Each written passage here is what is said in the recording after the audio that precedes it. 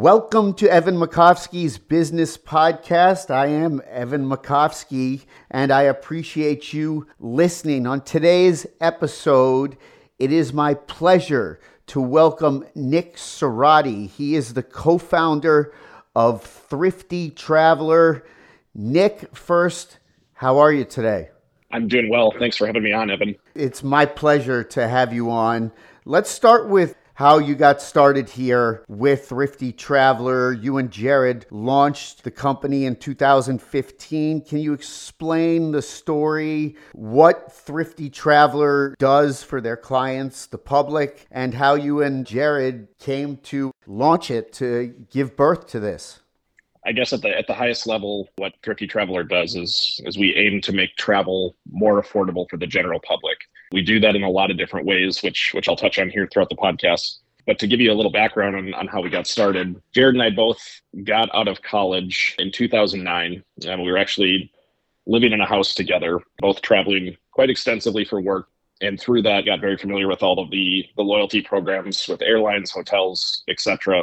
We were both amassing quite a few miles and points in all of those programs. And, we were traveling on trips that, most 22 and 23-year-olds can't afford. So we started to get a lot of questions from family and friends about, how we were doing this. And Jared's girlfriend at the time, who is now his wife, had the idea that, you guys should start a blog or a website of some sort to get this out there and answer questions for people and just kind of have this as a resource. So when the website launched in 2015, there really wasn't a business point of view per se behind it. It was more so just kind of an outlet, a creative outlet for us to talk about this wild world of points and miles. Was there a turning point, Nick, in the company's history? What allowed you and Jared to stop doing Thrifty Traveler as a side hustle and be able to turn that into a full-time gig? That's a plunge many entrepreneurs flirt with making, or the people that would like to, entrepreneurs, but are kind of don't want to leave their full-time job. So how did you know the time was right? Yeah, that's a good question. So sometime in 2016, we had built up a little bit of a traffic base in a following, and most of what we were writing about at this point was points and miles and all of the travel rewards credit cards that you could use to maximize and take these trips. And affiliate marketing with these credit cards is quite lucrative. There's a lot of money out there that the banks are willing to pay for people to promote their products. And so originally that's how we thought we were going to monetize the website.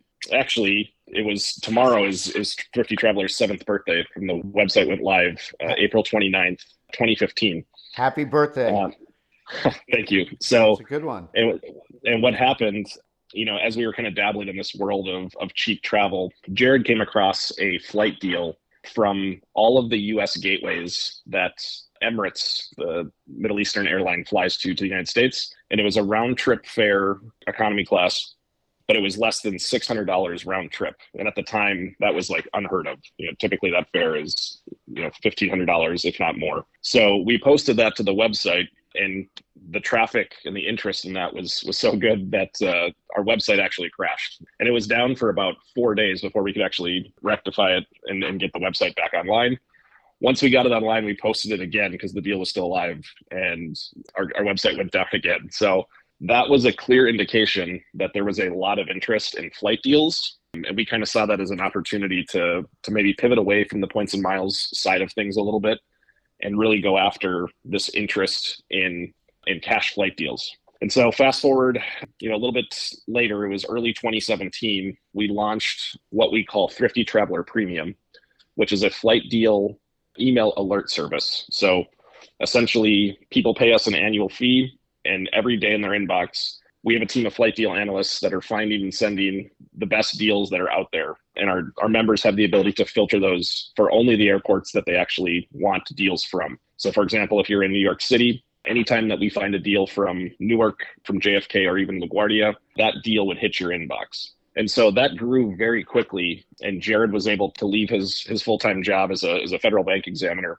once that really hit the ground running. And it wasn't too far after that I was able to make the jump as well, and both of us kind of hit the ground running and dove in full-time. So that was, really the turning point of the company when we made that pivot from from exclusively writing about points and miles and some of the strategies involved with that into this world of flight deals. So when you say real quick, you're a flight deal analyst, what is a flight deal analyst? Is this some full-time employee? Is this somebody who's combing every website? I would assume that there's ways to search, but like what it was just you and Jared co-founding it, but when you say you have flight deal analyst, is that like freelancers? Explain that.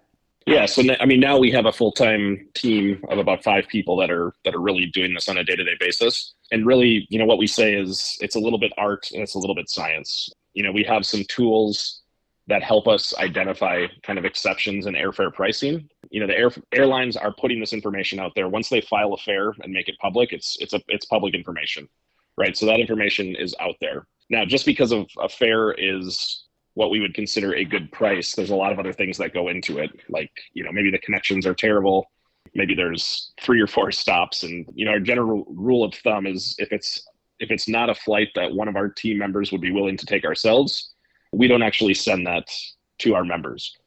So to kind of boil that down, I guess, we do have some tools that help us. It's kind of some custom software that we've built over the years to just help us identify the mass amounts of data that come in every day. But then we do have a team of people that are really vetting that and figuring out what the deal actually should be. Because that's sort of the backbone of your business, is that you are providing, it's fair deals, but it's, I don't know if I'm wrong, but privileged intelligence to subscribers. Is that accurate?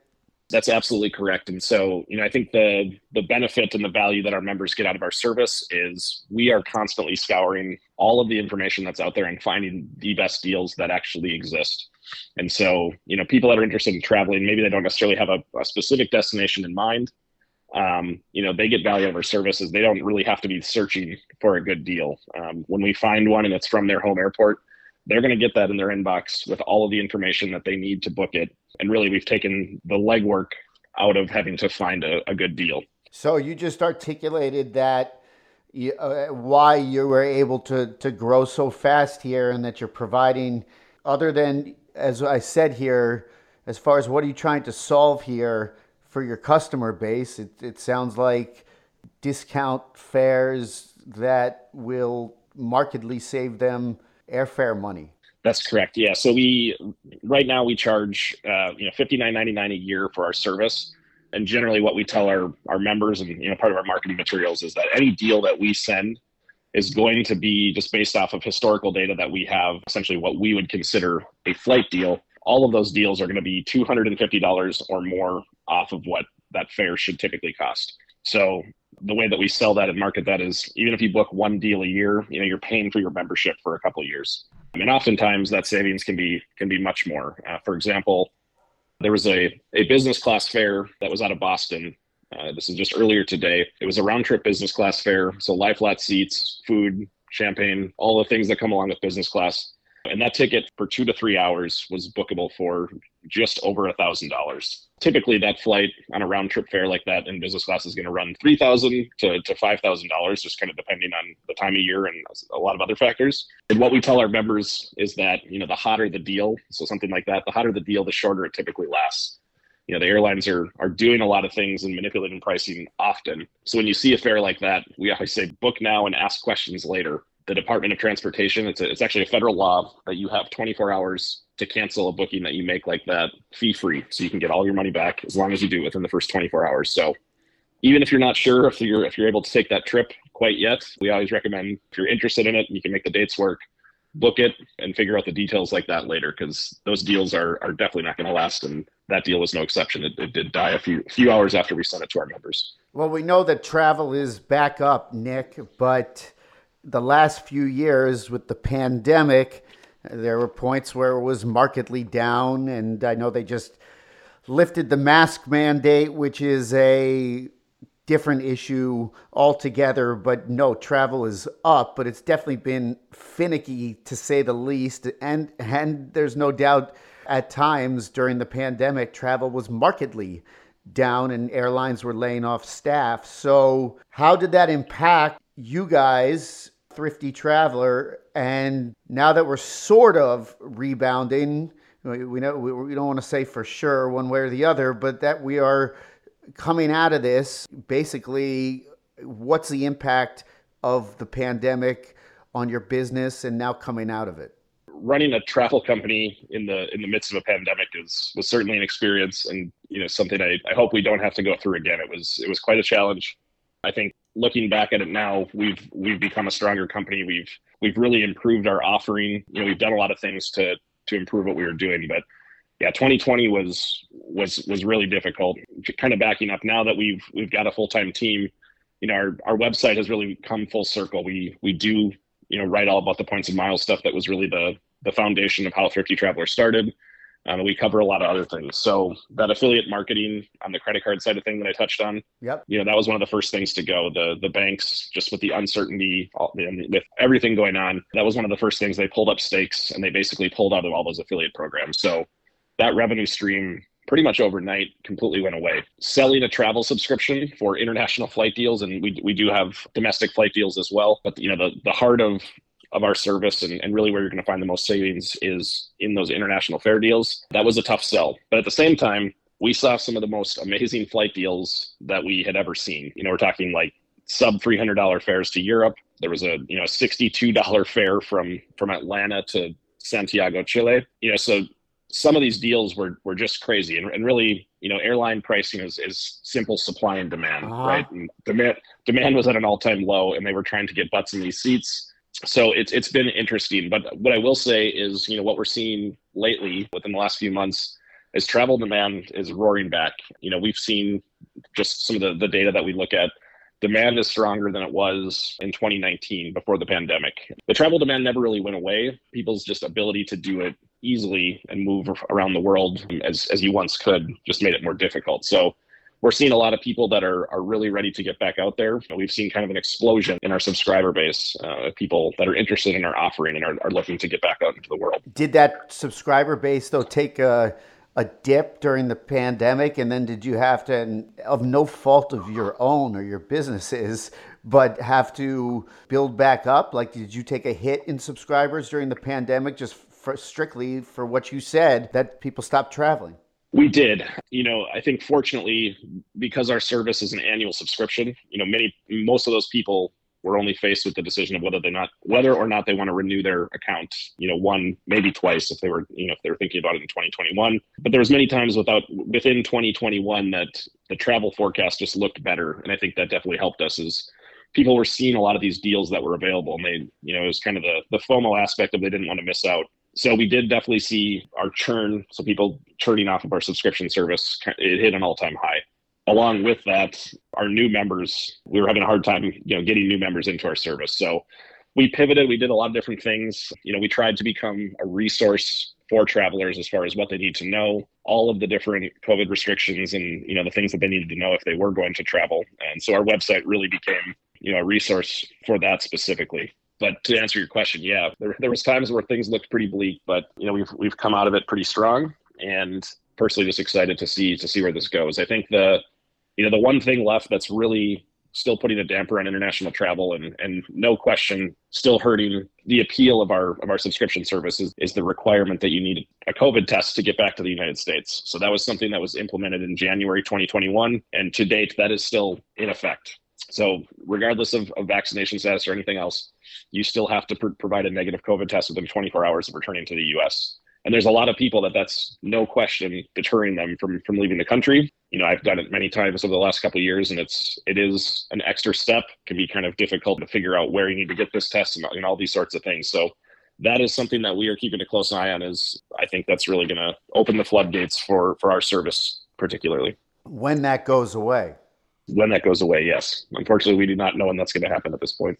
Yeah, no, it's interesting. And I gather the mask mandate has no effect one way or the other on your business. We haven't really seen anything. Interestingly enough, I was traveling last week, just a couple days after the mandate fell, and I was in 3 different U.S. airports. And our experience was that largely travelers were excited to get rid of them. I'd say maybe 15 to 20% of people in the airports that I was in were wearing them. I did feel like that number increased a little bit as you actually got onto the airplane, but still, no question, less than half of travelers. But it really hasn't had an impact on our business. I think the bigger thing is going to be that testing requirement going away, as it's still just a big hurdle for a lot of people to clear as they're thinking about international travel. Where are you guys headed at Thrifty Traveler? What's next? How to keep building your customer base? What is the secret sauce and what's next? Yeah, that's a great question. One of the biggest things that we're focusing on right now is just continuing to improve our systems. Essentially, our email subscription service, there's a lot of stuff happening in the back end to make this all work, to get people on the correct email lists, to make sure that they get the flight deals that they want from their specific airport. So there's a lot of just web development that goes along with this. Since we launched the service in 2017, it's come a long way, but we're really in need of a pretty massive overhaul of just kind of the back end of things. So this year, we're really focusing on providing a better user experience, helping solve some of those customer pain points that we see a lot, just issues with accounts. So we are in the midst of a pretty massive overhaul of our current offering. Once we have that in place, I think providing a better customer experience obviously is going to appeal to more people. I would say our biggest source of new customers is referrals from our existing members.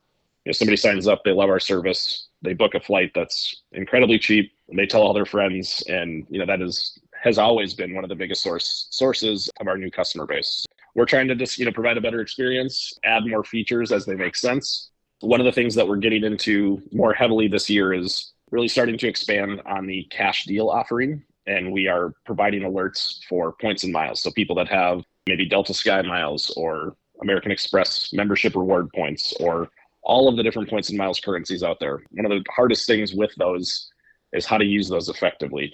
We have a team of people now, we're really growing this segment of our premium service that are just specifically looking at award fairs is what we call them. And right now, to my knowledge, we are the only service that exists in our space that is providing both cash deals and points and miles deals. So really just trying to make the service more well-rounded, appeal to more people, and see where it goes from here. Nick Serati, co-founder, Thrifty Traveler, saving people out there money, and it could be substantial money. Appreciate your time. Thanks for having me on, Evan. I appreciate it. And that's going to wrap things up. I want to thank Nick Serati, co-founder of Thrifty Traveler. Thank you for listening to Evan Makovsky's Business Podcast. I am Evan Makovsky, and we'll see you on the next episode.